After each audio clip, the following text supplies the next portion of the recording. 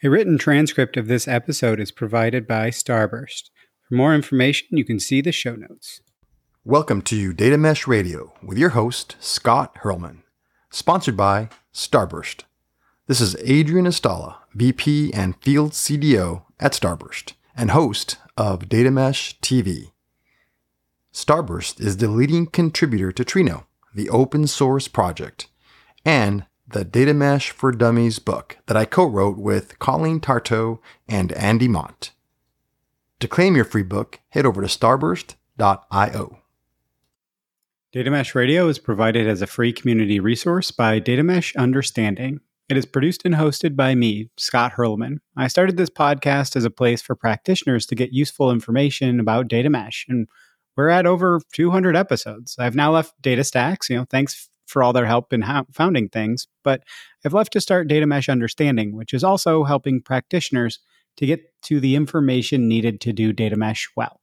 We have free implementer introduction and roundtable programs, in addition to the more advanced yet affordable offerings. So please do get in touch if you're looking for more information on how to approach data mesh. Just check datameshunderstanding.com for more info. There's also a helpful organization of past Data Mesh Radio episodes there if you want to dig into specific topics rather than digging through 200 different episodes. So with that, let's hit the funky intro music and listen to what you'll hear about in this interview episode.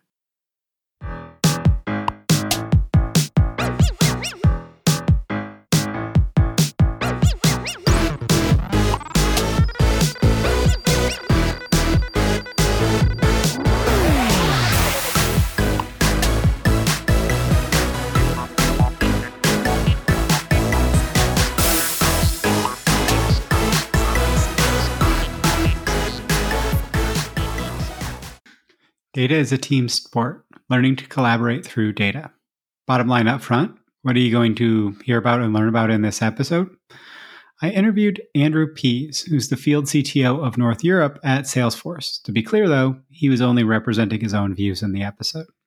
So what are some key takeaways or thoughts from Andrew's point of view, and mostly actually written or rewritten by him? Number one, sensitizing people to data and improving their data fluency can be a challenge. Lots of people have had some less than perfect past experiences. Perhaps a dry, abstract class has given them what he called statistics trauma. It's important to make it digestible for them to get started.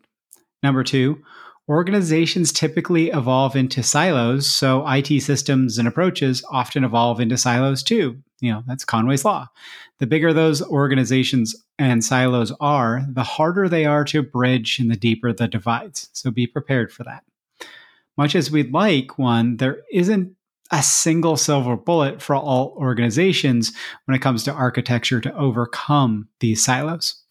Number four, without relevant IT architectures and processes, it can be challenging to put relevant and timely data and actionable insights into the business people's workflows.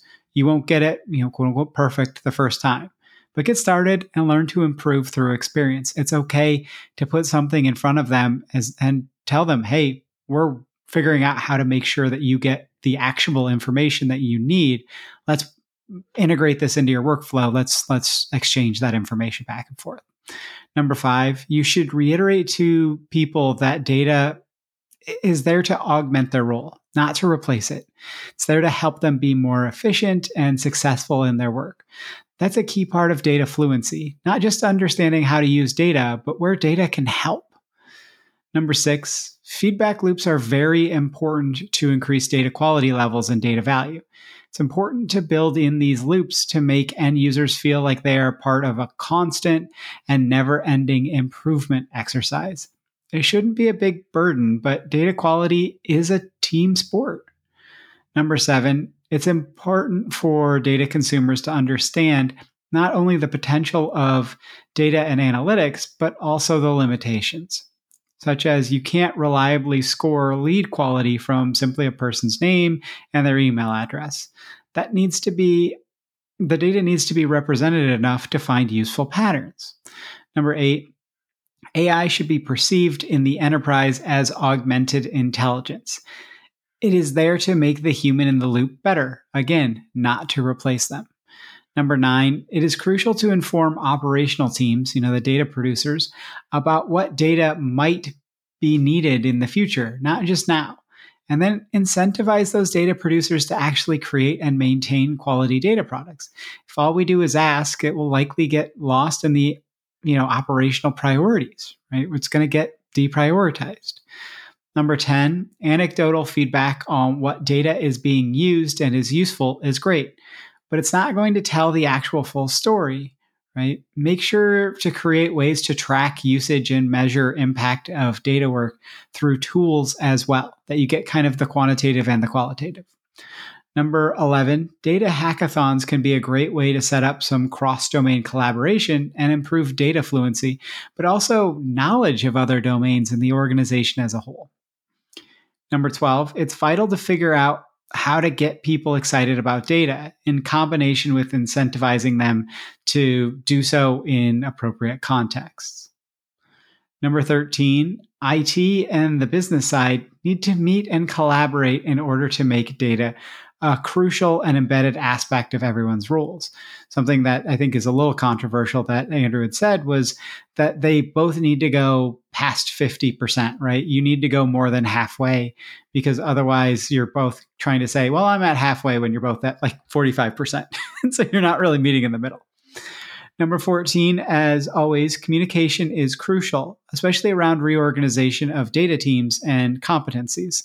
A clumsy reorg will certainly alienate and possibly infuriate people. Number 15, quote unquote, the most complex systems that we have in our organizations isn't a computer.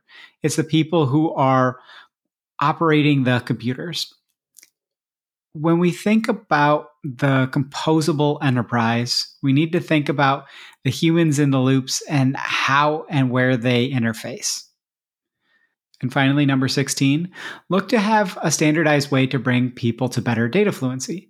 Many different roles have budgets for ongoing training in their field. Everyone should have that for data, and it should be part of any organization's new employee ramp period too. Quick note on this one before we jump in. Andrew is talking about organizations that are doing data mesh or not, right? So a lot of this will be talking about central IT and kind of how that works with everything. So take that with the kind of that lens and that perspective. Okay, enough of just me. Let's hear from our awesome guest in this interview episode.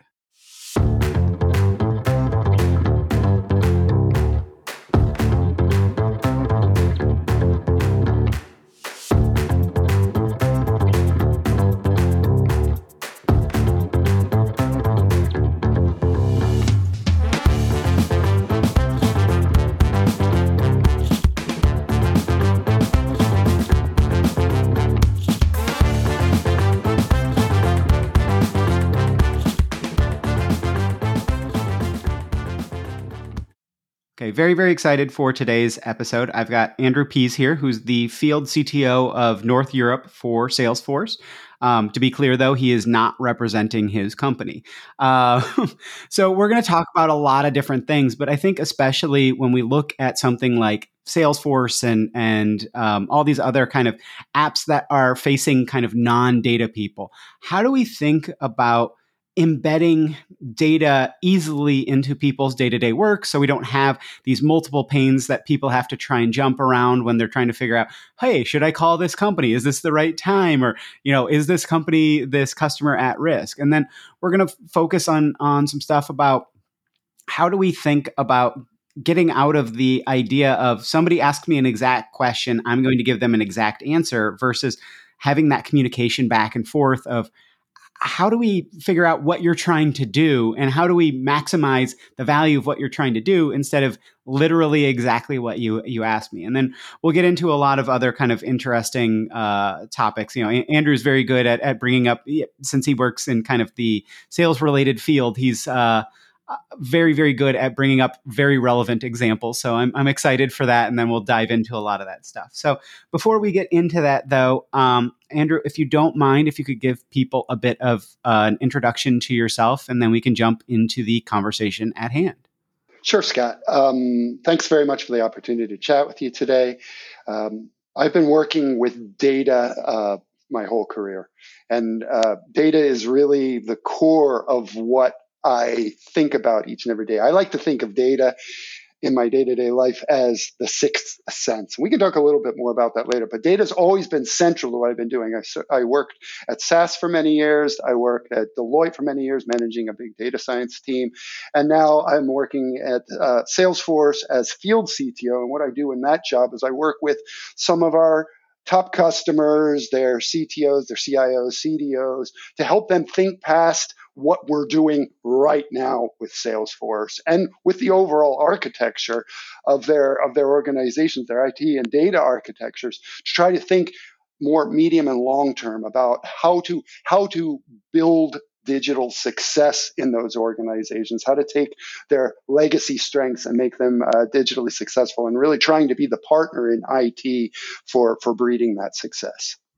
And I think that's a really interesting angle on thinking about all of our tools. If everything is super, super separate, then, it's kind of like the concept that Zhamak has kind of railed against in certain senses of everything is so separate and disparate, and like that, okay, my Salesforce is literally only for my CRM instead of it's part of my greater ecosystem of information flow about my customers and my prospects and things like that. And that it's all, it can become a big mess if you're trying to if you don't put some bounds around things. But at the same point, if there's a super, super hard boundary between handoffs around, yes, you should have that from an API perspective or whatever, that not all of your systems meld together, but that it's all in service of one thing instead of, okay, I'm going to have this BU is completely separate and like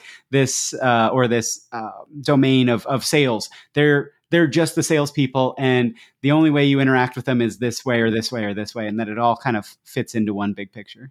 Well, there's a lot to unpack in what you just said there, but I think definitely the way organizations sort of organically evolve, they tend to evolve in more like silos. And so the IT systems that are supporting them also tend to evolve into these silos. And that only gets more apparent and more obvious when companies get bigger, and the larger the organization, the more siloed these departments tend to be. And it's super important to try to break through those silos. If you're talking about a CRM system in a sales or a marketing context, they need to be hyper aware of what's happening, for example, in the service department. So if there's any indications that there's something going wrong there, that a customer is complaining, the very worst thing that can happen, this actually happened to me once, that I was complaining with an organization. I don't even want to get too specific about it because I don't want them to map it to a specific organization or whatever. We don't want to slap anyone on the fingers. But I was complaining about something that morning, and I actually got a marketing offer for that specific thing in the afternoon. And that's just it's clear the one didn't trigger the other. In fact, the one should have blocked the other. But it's really the right hand of the organization not knowing what the left hand of the organization is doing. And when we try to map that kind of disconnect to IT, and how is IT going to do better at that? You mentioned should it be APIs or events? Should it be a push or a pull context, going from those different silos to make sure that all happens?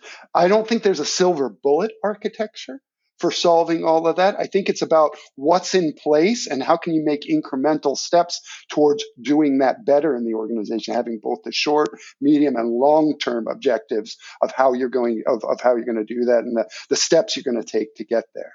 You don't have the IT magic wand? I thought that's what you were coming on. No. Do we need to just wrap things up here right now? Because that's what I was going to. Yeah. No, exactly. No, unfortunately not. So I think that does transition well into what we were looking at talking about first, which was embedding data into your daily flows, right? Meeting people where they are instead of having these multiple panes of glass that you have to jump, from thing to thing to thing to try and tie it all together in your head. Like, and it doesn't happen overnight if somebody's not doing that already. But like, how are you seeing people move towards that? And are you seeing one problem that I've noticed a lot in communication around data is data folks think that people want the data when the people that are doing the thing want the insight or the insight and the so what. Like, what should I do with this? Not even just, hey, this customer's usage has increased, 20% in the last month. And it's like, okay, is that because they're doing a bunch of extracts and they're trying to get off of the system, or is that they've added a bunch new reps, or like, if I'm thinking in the CRM specific aspect, like, how have you seen people make that transition, and how quickly can you make the transition from, not embedding into their workflows versus like, okay, we're actually putting more and more in and incrementalizing instead of, okay, it has to be all perfect up front? Yeah, yeah, and first of all, starting where you ended there, making it all perfect up front, that's not going to happen. And getting to that narrative, I would almost call it, of what you want the data to tell those end users is an important part of the journey. And I think it can work on both ends. I think on the user end, or the information consumer end of it, we've seen a lot of success. And when I was working at Deloitte, we did programs on that for data fluency, for actually helping people to not be afraid of the big AI bad wolf, or not be afraid of analytics, or even be afraid of their computer, like to really help sensitize to them what's behind the data. What are we trying to enable you with by giving you this data? We're not trying to take your job away. We're trying to make you smarter while you do that. And I think that whole idea of data as a sixth sense, just really augmenting what you're doing in your daily jobs. If you're a customer rep, knowing that the customer has complained about something, that's of course super relevant. If you also can know what other similar types of customers have been offered and successfully accepted in similar cases, that's very relevant. And it's all about sensitizing the end user to how the data can eventually help them. Now, that's part of it, but then getting the data there in a usable form can be also a significant part of the challenge. And that means having the right data available, first of all, capturing it, making sure there's a suitable amount of data quality there, because you never get a second chance to make a first impression in terms of rolling out a CRM system. You want to make sure that data is of a suitable level of quality. And if it's not, we can probably talk a little bit more about data quality later. But then you're going to have hiccups in rolling out that system. And then it's also about what do you present when. And the only way that you can really let the system get smarter at doing that is building in feedback loops into the system, and really making the system able to learn from what has been true and tried by the different end users, and all the different campaigns or customer contacts that you've had. Really just trying to collect the best practices and optimize the system based on what those best practices would be, trying to really intelligently filter the data to be able to find those best practices.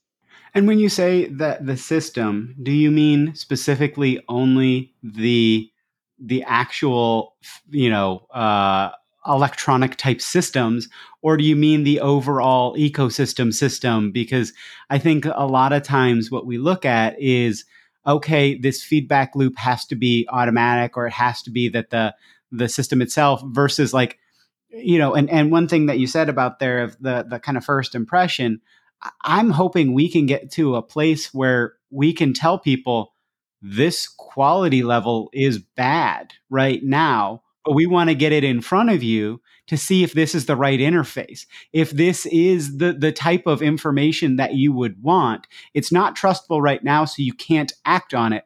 But is this what you want? And like, how can we get to that? So like, kind of, how do you involve the people element in that trusting each other to have that conversation and improve kind of your overall workflows and things like that.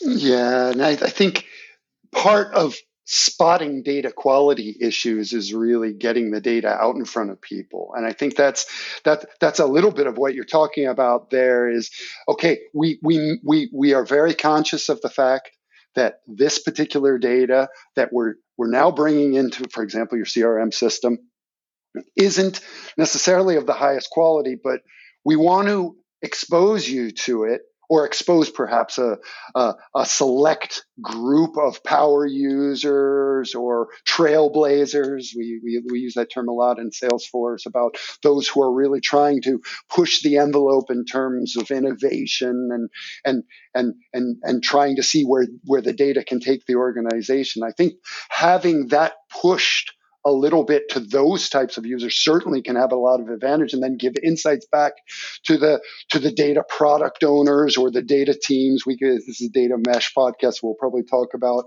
data products somewhere in the discussion, or whether in a lot of organizations they still have centralized data teams. Obviously, pushing those insights back to the data owners so that they can do what they need to, but also helping the CRM system users to understand that they're a big part of the data quality, obviously, that when they create a customer record, having as much data in that record as possible, as complete a record as possible, as accurate a record as possible, is helping the system to get better and stronger for all the users, including those who will be working on your customer downstream in the value chain. Well, and I think it helps as well, that conversation, to figure out what actually matters, right? Oh, we think that we need to have a 99, 5 nines completeness. And it's like, this is asking for their Twitter handle, right? Yeah. Or this is asking for their Instagram handle or something like that. And, especially I get asked for my Instagram handle on a bunch of things. And I'm like, I don't have Instagram. Why would I have Instagram? Like, No.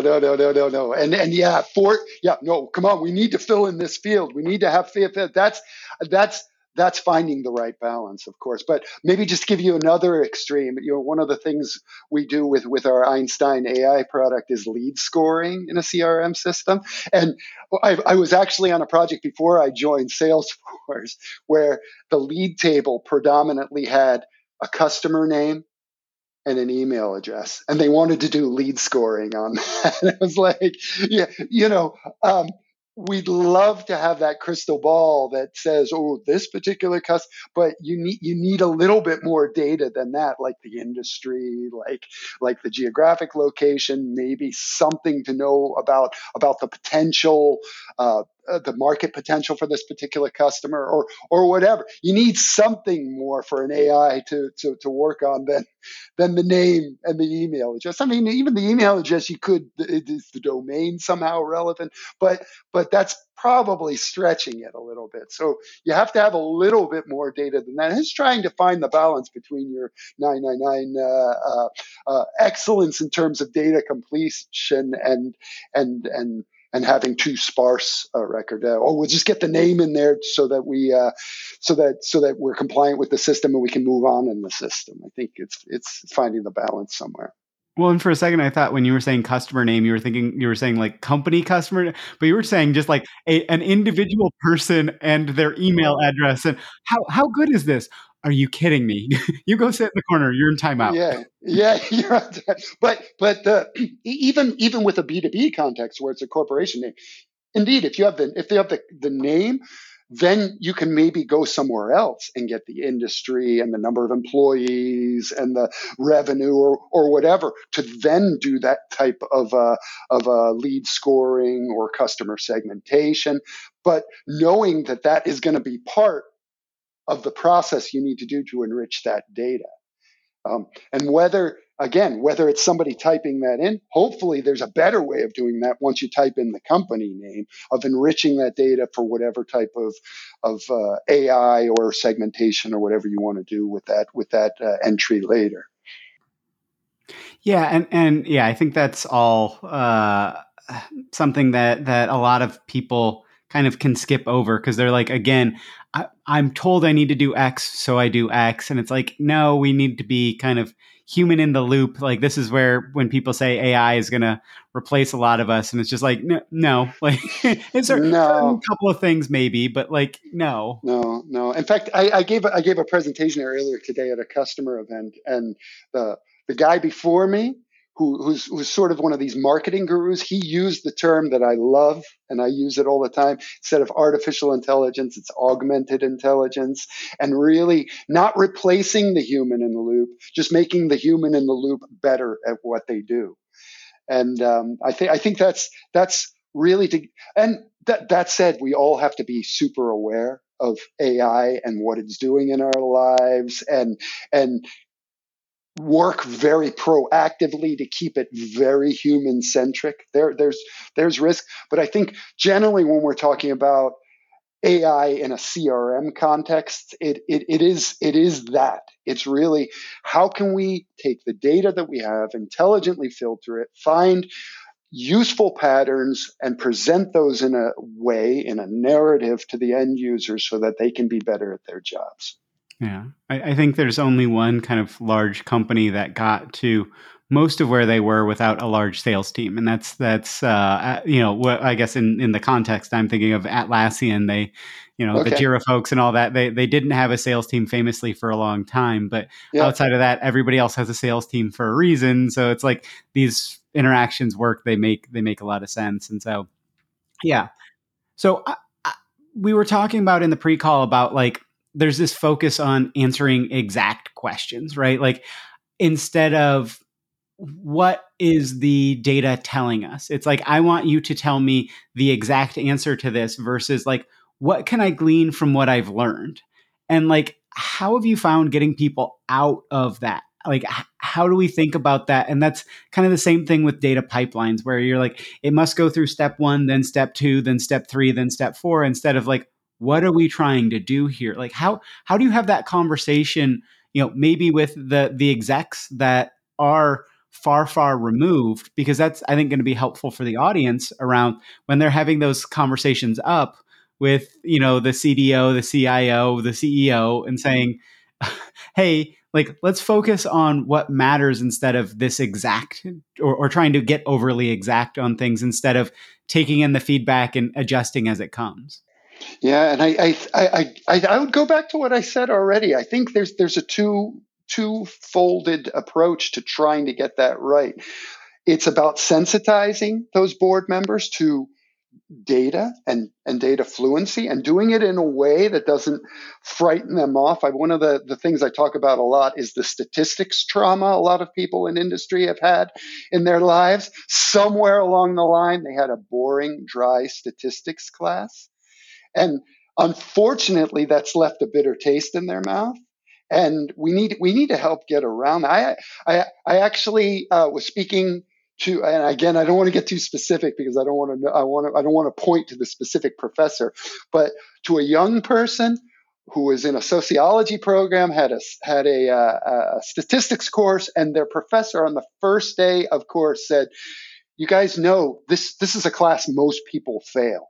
And the person sitting next to you, one of them will have failed it.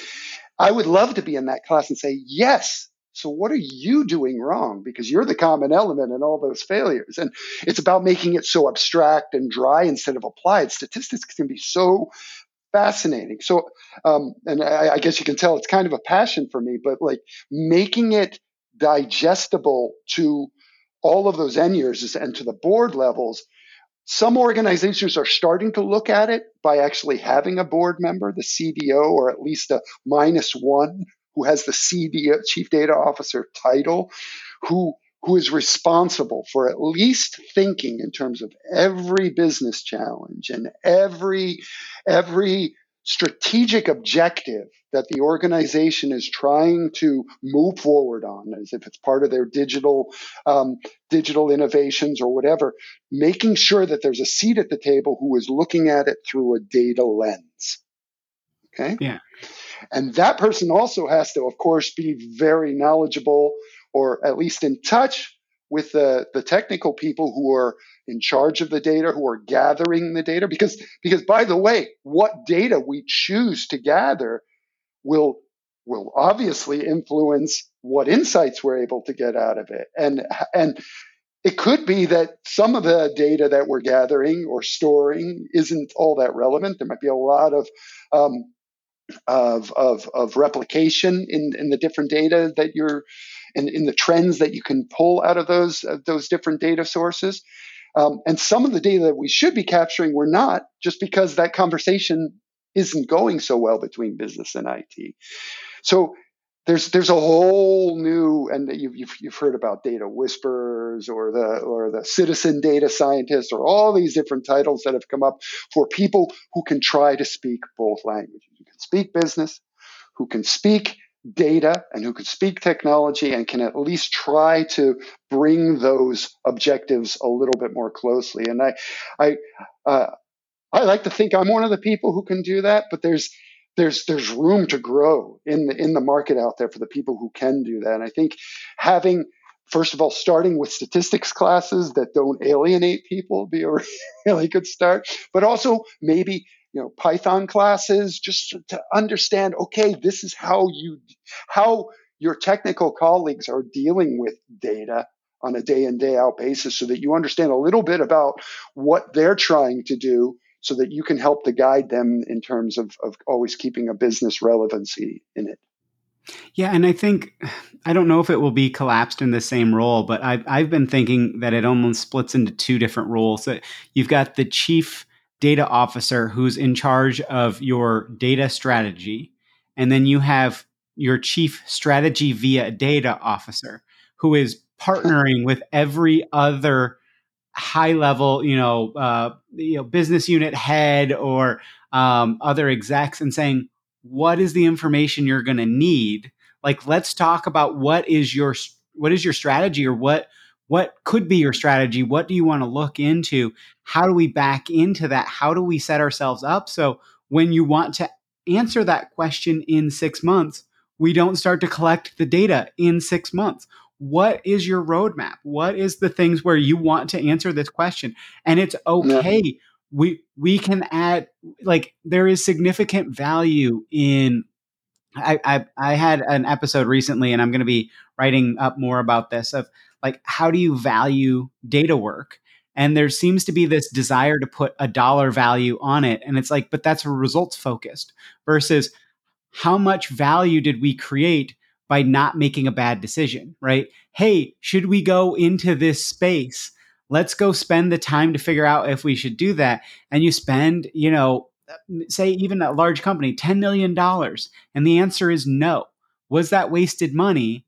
No, because you thought maybe we should go into this space, and you invalidated the hypothesis that you should go into it. And so you saved yourself so much time, money, focus, but effort wasted. Yeah.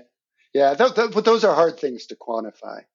Absolutely. I think maybe one other, you're talking about the 6 month, 1 year pipeline that we need to be able to give to our data teams. I think there's another side of this as well. You have operational systems that are in place, and we need to be make it a very bi-directional conversation with those system owners about what's possible as well. We can have these high goals for, I want to know this, and this, and this about all our customers.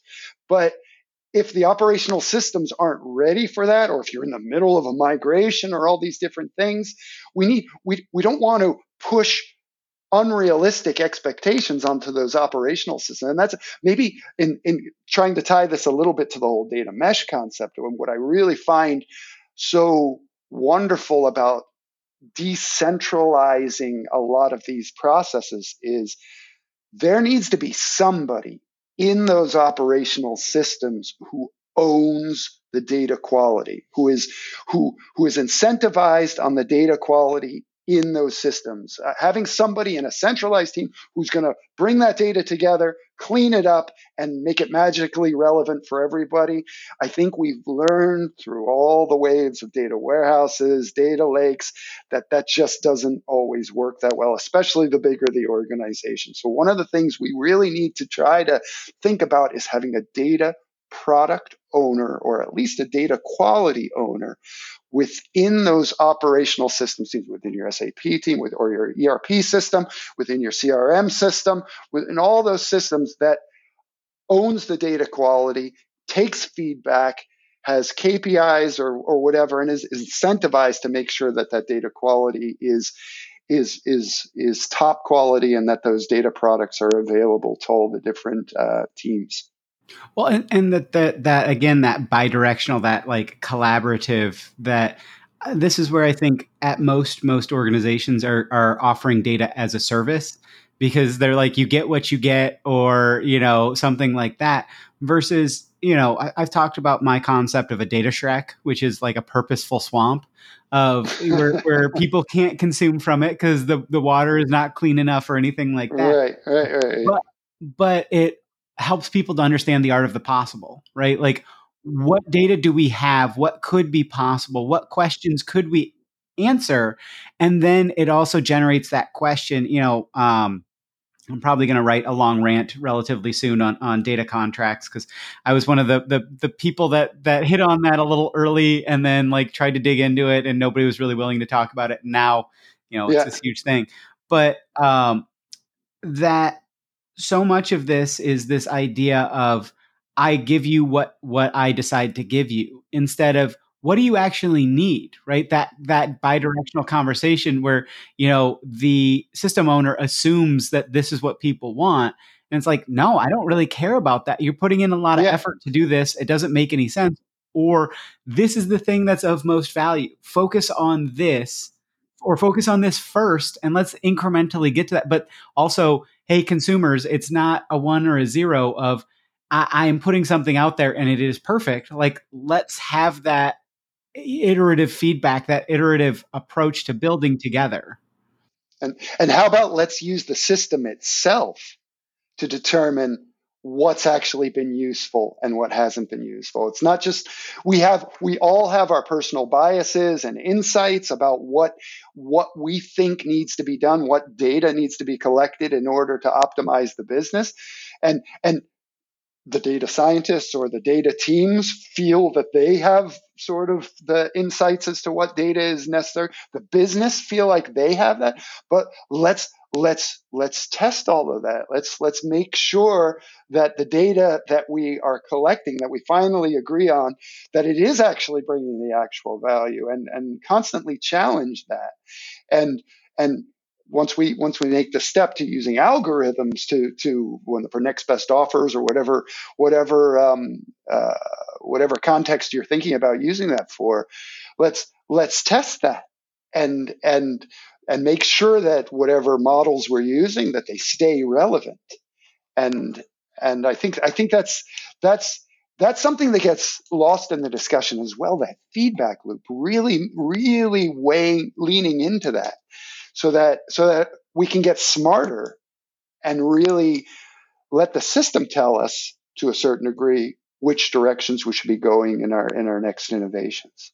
Well, and that's what you mentioned earlier about the siloed thinking of like, okay, if I'm in a silo, then I've got this little bit of bridge in between maybe one silo and the next, or I have to have this custom thing for communication, versus like, hey, let's make sure, and that not every single conversation is requirements gathering or anything like that. It's like, hey, let's have a jam session. Like let's sit down and have a lunch and learn, and we just talk and we just share context, and that we back up, instead of trying to always be so focused on what am I exactly trying to get out of this conversation, instead of, can we learn from each other? Can we get to a place of, oh, you're actually trying to achieve X. I thought you were trying to achieve Y. So I've been setting you up to really, really deliver on Y, but it's X. Okay, I can actually cut off my delivery time. I told you it was going to be 6 weeks. It's going to be 3. And you really only care about these like 5 fields, really, and the rest are nice to have.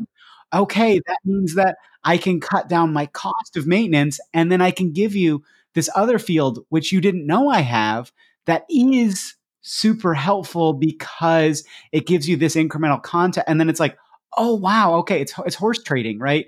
And Yeah. it's collaborative negotiation instead of combative negotiation.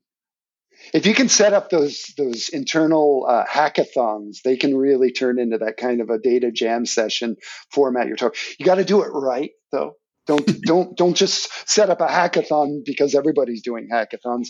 And it's usually a good idea to get somebody in there who's done one before, who can help you to do that, because a big part of that is that data fluency, making sure everybody's on the same page when you get started in terms of terminology, in terms of things like that.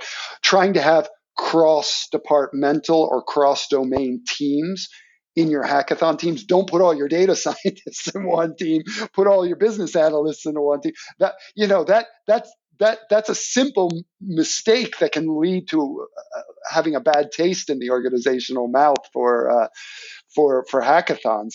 But if you do those hackathons right, I love the idea of a data jam session with the bassists of the business analysts, the drummer of the data science team, the board members who are lead guitarists and singers, that they can really put some nice songs together during those jamathons. Jamathon, I like that. Well, and you keep using the phrase data fluency instead of literacy, which I think helps because people think of literacy as that 1 or a 0 of are you literate or illiterate versus like how fluent are you with data. And I think that's what we were talking about a lot in the pre-call as well of so much of this is conceptually in people's head of is the data right or is it wrong versus how much can I trust it, and being like clear about how much can I trust it. This isn't switches to flip. This is okay, it's not a 1 or a 0. Like, and how have you found that when you're talking, I mean, I'm assuming most of the people you're dealing with on a counterparty basis are relatively fluent around data, right? They may not be able to go in and do all of the exact, Python, programming aspect of it. But like, when you're talking about that, this is gradients, that this is, shades of gray or whatever, that how willing are people to accept that, right? It's nice to say that everybody should be okay with understanding this, but if they're not, then great. Would that we could, but Yeah, somebody made the joke after the presentation earlier today. Well, if they're not willing to learn, that's a good time to start firing and hiring. And that's a complete ridiculous way of putting it. The idea, though, is that, look, data is all around us, and it's really core to solving big challenges. And I really believe that, not just in the CRM world, or it's if we want to be more proactive for better health outcomes, we absolutely need to bring more data into the mix. But and then of course that brings data privacy and all those topics into it. I think it's really about how do you get people excited about how data is part of the solution, rather than being fearful of big bad AI and all the big corporations sucking up our data, and those are real issues. I write about the perils of too much concentrated data in corporate hands. I think what we really need to do, though, in the organizational context is look, if we all want to make this organization a collective success, data is going to be part of it. And either you could say either you're with us or you're not with us, but we want to help you. And if there are things you don't understand, don't be afraid to come and talk. And those types of jam sessions where you see, oh, those data scientists actually are real people, and I don't have to be afraid of them, and we can talk about different things as well. Bringing those groups of people together is certainly a good step towards getting that resolved. how much of this do you think is So, I mean, I liked what you were saying there, and kind of what I was taking from a lot of your underlying statements is just like make this a fun and non-scary process to learn, and that there's an understanding that you aren't now a data idiot, and you will be a data god in 3 weeks versus like, hey, this is important. It can accelerate what you do. It can make you more effective, which will make you more valuable to the organization, but it's also more valuable to your career. It makes you more valuable to any organization. And let's make this fun. Let's not make this scary. Let's not make this, if you don't learn it, get out, or if you're not willing to learn it. Oh, It's like, exactly. how do we Exactly. gamify Yeah, it? yeah. Yeah, gamifying it is an important part of it. It's just about being an informed consumer of data, and to a certain extent, an informed consumer of statistics. And that's not just in your corporate life. That's in your everyday life. People throw statistics around all the time in all kinds of newspaper articles, and sometimes it's hard to see the forest for the trees. But just by somehow being an informed consumer of what is that particular statistic that they're telling us really take, and is that an absolute number or an absolute data point that black or white makes our decision for us, or how do we just use that in its context? Like I've said, I'm a big data evangelist. I really believe that data helps us. I don't think data is the answer for everything, that there is a black and white answer. Just throw more data at a problem and you'll find the answer. I don't think that's the case. It helps us to come to better decisions, but it doesn't. We're not to the point where it makes the decisions for us yet. Well, there's those memes around, data science, a p-value of 0.0501, and everybody's but 0.0499, and it's like, yay, it's like the difference between those is nothing. Is irrelevant. Yeah. How much do you think this is? A lot of what you're talking about is bringing the people from non-data fluent levels up in the fluency chart. How much do you think of this is also meeting people where they are, and that we need to have the data people learn? It's funny, a lot of the people that come on say, when we try and teach the data people the business, it's just this nightmare struggle, versus teaching the business people about data typically goes much better. And so what do you think is the role of the data people in how they become business fluent, and but if you're a centralized team, and do you have to learn about every single business unit, which is again the kind of what we've talked about with the decentralization, and so like it's all kind of chicken and egg, and it becomes a big mess. But like, how much do you think is on the data people to learn more, or how much of the business do you think they have to learn? As much.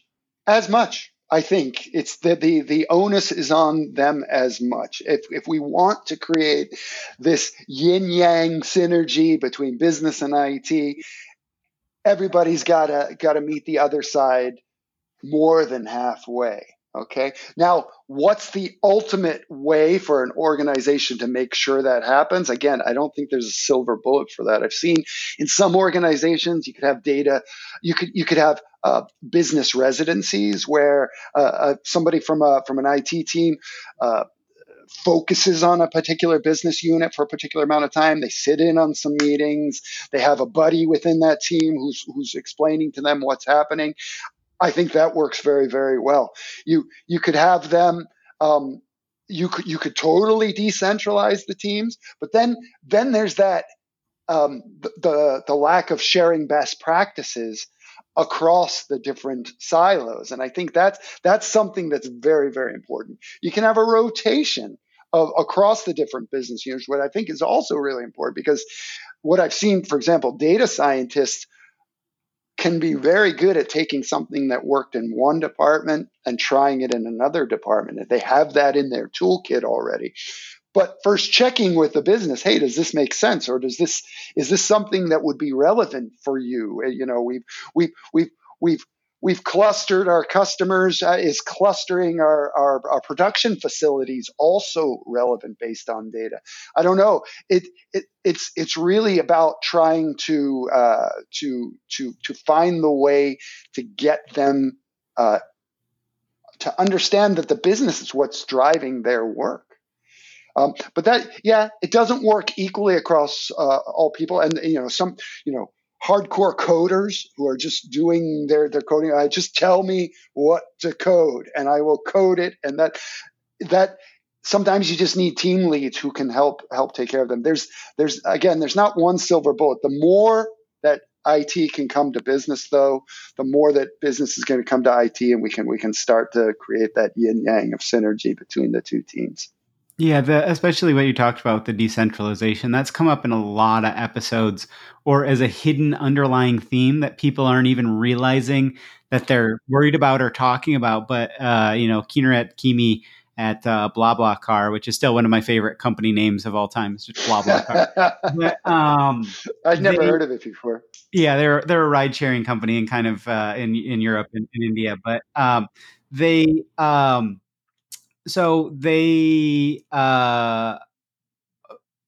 when they first started doing their data mesh implementation, they did one team of a POC, and they had kind of a squad level. So they didn't even decentralize their data team, but they had, a data scientist or two, a data engineer, data analyst, software engineer that were associated to a domain.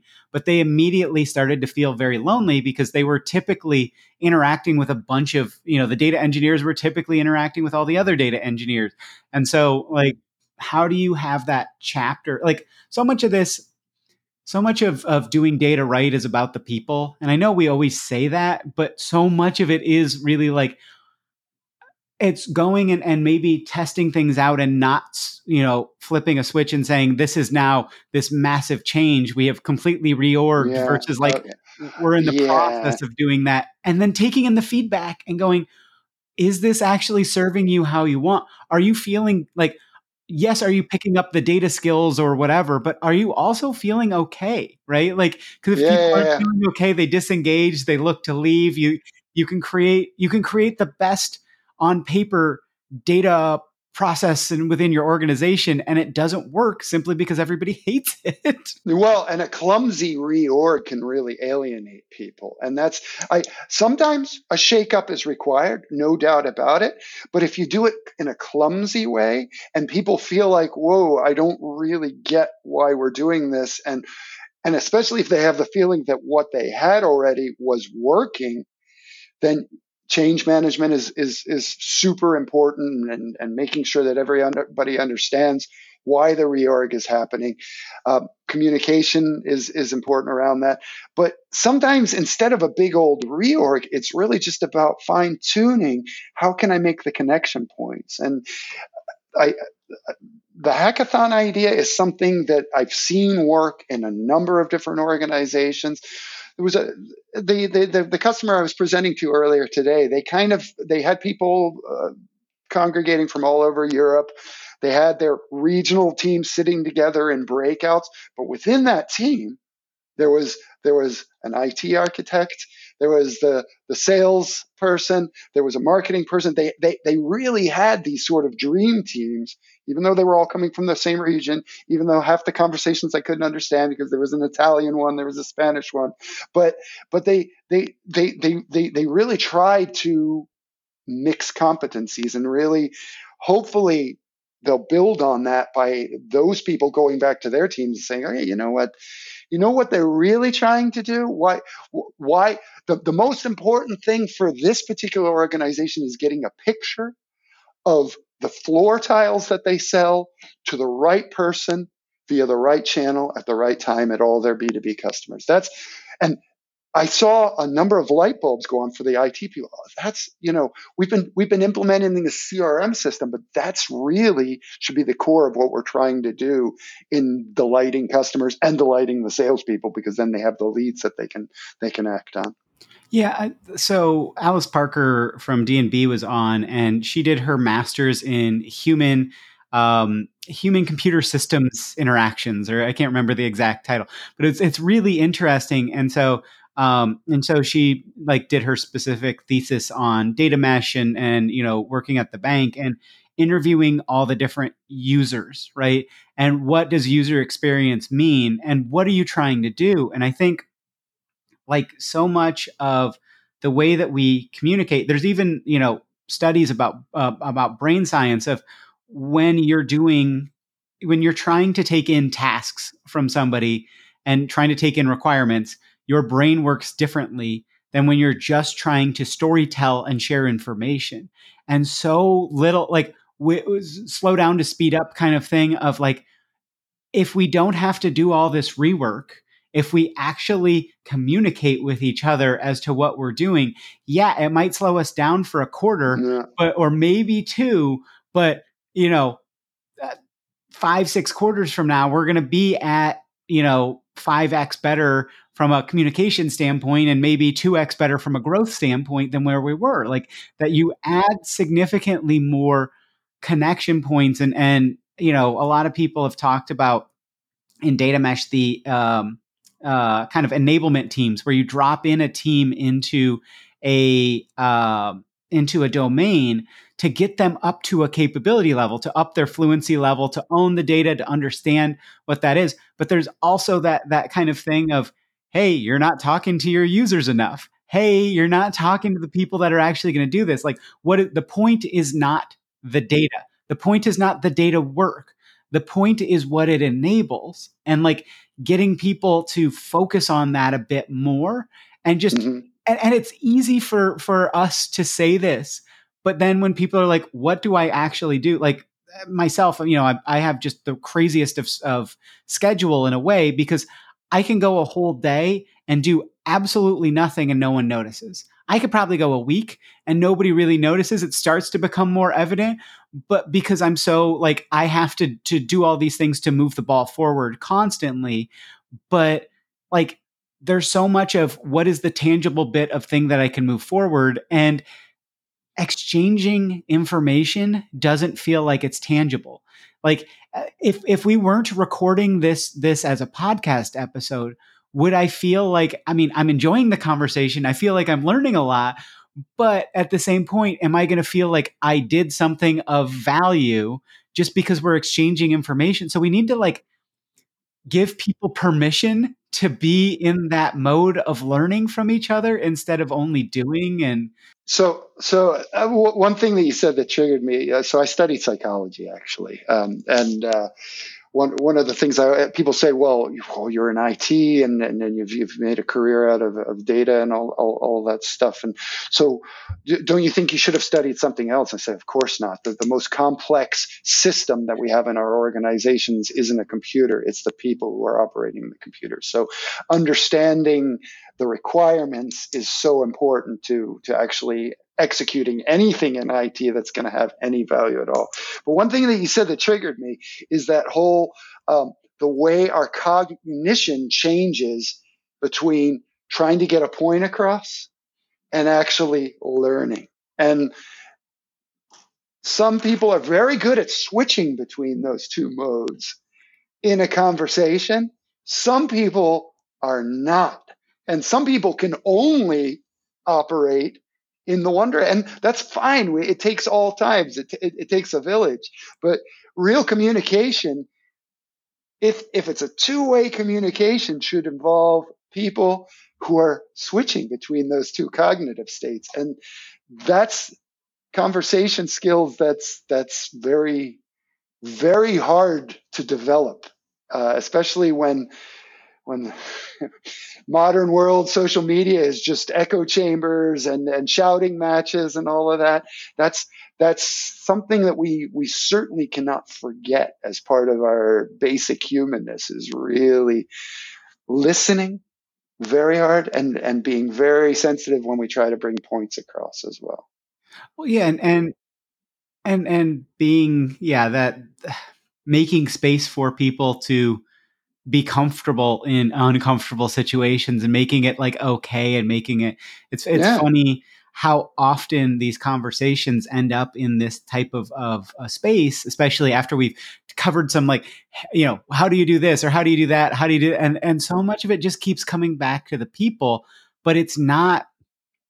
When you try and put down your strategy on paper, are you finding that there is and here's our people element aspect of it? Or like, how are you finding that people are leaving the appropriate space? If somebody wants to take this conversation and say, I'm going to change the way I'm doing my work, is it only in how they themselves interact, or how can they change their organization to do this appropriately so that we can get people up to data fluent without or up their data fluency to be more data capable, to embed data into their things, because this is so easy to overlook, and it's so easy to just go, yeah, that's part of our strategy, obviously, but it's not down on paper. So does it get done? Yeah. I think there's certain ways you can try to incentivize it. It's also just making the simple point clear. Look, whether you know it or not, you are using data in your day-to-day lives. And it just makes sense. We have data as a corporate asset. Why wouldn't we try to do that in our corporate lives as well? And I think that's probably the biggest message that any organization can try to bring to all their employees, and try to bring it in a bring it repeatedly so that they can see it in their day-to-day working lives. But I'm kind of even pushing back and saying, how do the people push it back to the organization to make sure that this is embedded, that they actually have the space to do this? Because it's not a deliverable as to giving people the space to exchange context and build trusted relationship across organizations. What I've seen is Right. a couple of places where they say, this is your interaction time. You have 3 hours a week of meetings that are literally cross-functional meetings where there is no specific agenda other than to exchange contact, whether that's show and tells or meet and greets or things like that. It makes me think here in Europe, right? And in Belgium, there's 3 national languages in Belgium. There's Dutch, there's French, there's German. And what happens then in most meetings? Everybody speaks English because that's the only politically correct choice, right? But what happens if a person starts in an organization and they need multiple languages?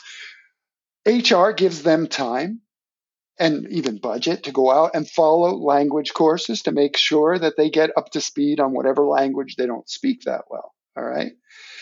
So it's almost like data fluency should be a part of a startup track or a continuing evolution path in an HR track for everybody in an organization that is serious about being a data-driven organization. And I feel that any organization that isn't striving to be a data-driven organization is going to fall by the wayside. There's just no way around that. And taking it into the HR processes, I think could be and have I seen organizations doing that? I think some tech companies start to try to do that, but I think all organizations, as part of their digital transformation, could try to do that as well. It's an interesting topic, I think. Yeah, is this a KPI of that your team has spent 3 hours exchanging context every week, where it's not that there is exact and it's not even just learning the data stuff. I mean, it's the learning about each other, learning how you could collaborate instead of we are focused on doing this one thing versus opening up that art of the possible. But it's really, really hard to say, and here's your KPI for the art of the possible. Yeah. And especially in the current context where teams tend to be so operationally overloaded, and it's like, when am I going to find time to fit that in? Right? We're just gonna sit around and brainstorm about data ideas 3 hours a week. You know what? I think this week and next week and the 20 weeks after that, we'll just skip that because we got a big delivery on our ERP migration or whatever. I think it's. But it has to come from the top down. The only way that those types of initiatives actually get their feet on the ground is if it's a top down initiative, and that means really board saying we're going to do this because it's important. Yeah, clearing that space for people and saying this is actually of value. I know it feels like it's not, but we're going to not have you have as many deliverables simply so that you can make sure that this is prioritized, right? And that's what I'm asking is there a way for somebody to really push that up? But I don't think there is, right? Because I think it is a ridiculous ask on its face. It makes a ton of sense in the long-term health of the organization and Sure. the people, but Yeah, you could have a data season, for example. Like if there's a part of the year that's a little less crunch, probably wouldn't do it towards the end of the year. But depending on the organization, where it's a little less and have seminars, have lunches, have hackathons, I think that could be a great way to do it. yeah, I think we just discovered a new way of doing of upping people's data fluency. So, Cool. well, I mean, we talked about a whole lot. I know we'd planned to cover a couple of different things that we didn't necessarily get to. But is there any way that anything we didn't cover that you really think people should be thinking about, or any way you kind of want to wrap up the episode in general? No, I think in the whole data mesh discussion, I think one thing that needs to be central in that discussion is the customer. Right? Really, how can we make sure that we're not having those customer hiccups that can really cost the relationship with the customer? And I think, however your data mesh is structured, however you're going to start to think about decentralizing some of the tasks, some of the teams, even some of the data products, however you're going to structure that, having that customer 360 view central to your data mesh concept, I think is really critical. And there can be other important domains as well, but I think customer is king should be certainly central to all of that. Yeah, I think it gets difficult because then you have the whole MDM conversation of what is the exact. But yes, that there is an ability to answer questions about your customer much more easily, and that you focus on making that not such a challenge across all the different silos, and making sure you're not making really stupid hiccups across the different silos.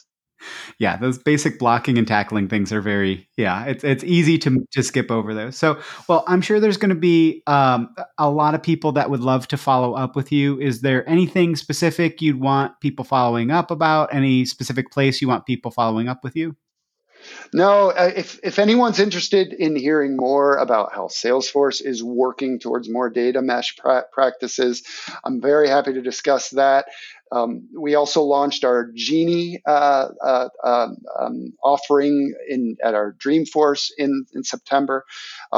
That's really next to the operational side of Salesforce, really creating that real-time customer view, real-time AI, so that we can avoid those hiccups. I think there's been a lot of interesting evolutions there. Also, anything AI ethics is really close to my heart. I've always been talking about that. And really, how do we make sure we keep it not just customer centric, but human centric? Very happy to have any discussions with anybody. Feel free to reach out to me on LinkedIn to get in contact. Yeah, and we'll drop a link to that in the show notes to make it easy for folks as well. I've also got a few blogs on LinkedIn about data mesh, about other AI ethics, other relevant topics. So feel free to look into those if they're of interest. Yeah, and we'll drop links to those in the show notes as well. Again, make it as easy on the listeners as possible. Well, Andrew, thank you so much for spending the time here with me today. And thank you everyone out there for listening. You too, Scott. I'd again like to thank my guest today, Andrew Pease, Field CTO of North Europe at Salesforce. You can find a link to his LinkedIn in the show notes as per usual. Thank you. Hopefully that interview episode was really useful for you. Please do consider getting in touch with guests from the show, from these episodes. Most have said they'd really love people to reach out to them. And please, as well, if you've got a minute, rate and review the podcast somewhere. It really is honestly super helpful for other people looking into kind of data podcasts to kind of get this in front of them. Data Mesh Radio is again provided as a free community resource by Data Mesh Understanding. It's produced and hosted by me, Scott Hurleman. In April of 2023, I left DataStax, who were wonderful in getting the Data Mesh community stuff started, so give them a shout for streaming and real-time AI needs. But I left to start my own industry analyst kind of information as a service firm. Our offerings are affordable, and you can do them on a one-off or a month-to-month basis. Read kind of throw it on the credit card. Don't worry about like going through purchasing and things like that. The services include lots of practitioner roundtables, one-on-one data mesh kind of planning or feedback sessions, and tailored introductions to other data mesh practitioners that are focused around your topics of interest. What are you actually running into challenges with? We also have some free programs around introductions and roundtables that people can kind of check out as well. Check the show notes or just go to datameshunderstanding.com for more info or helpful resources. As always, if you have suggestions for guests or topics, please do get in touch as well. And have a wonderful rest of your day. Now let's hear that funky outro music.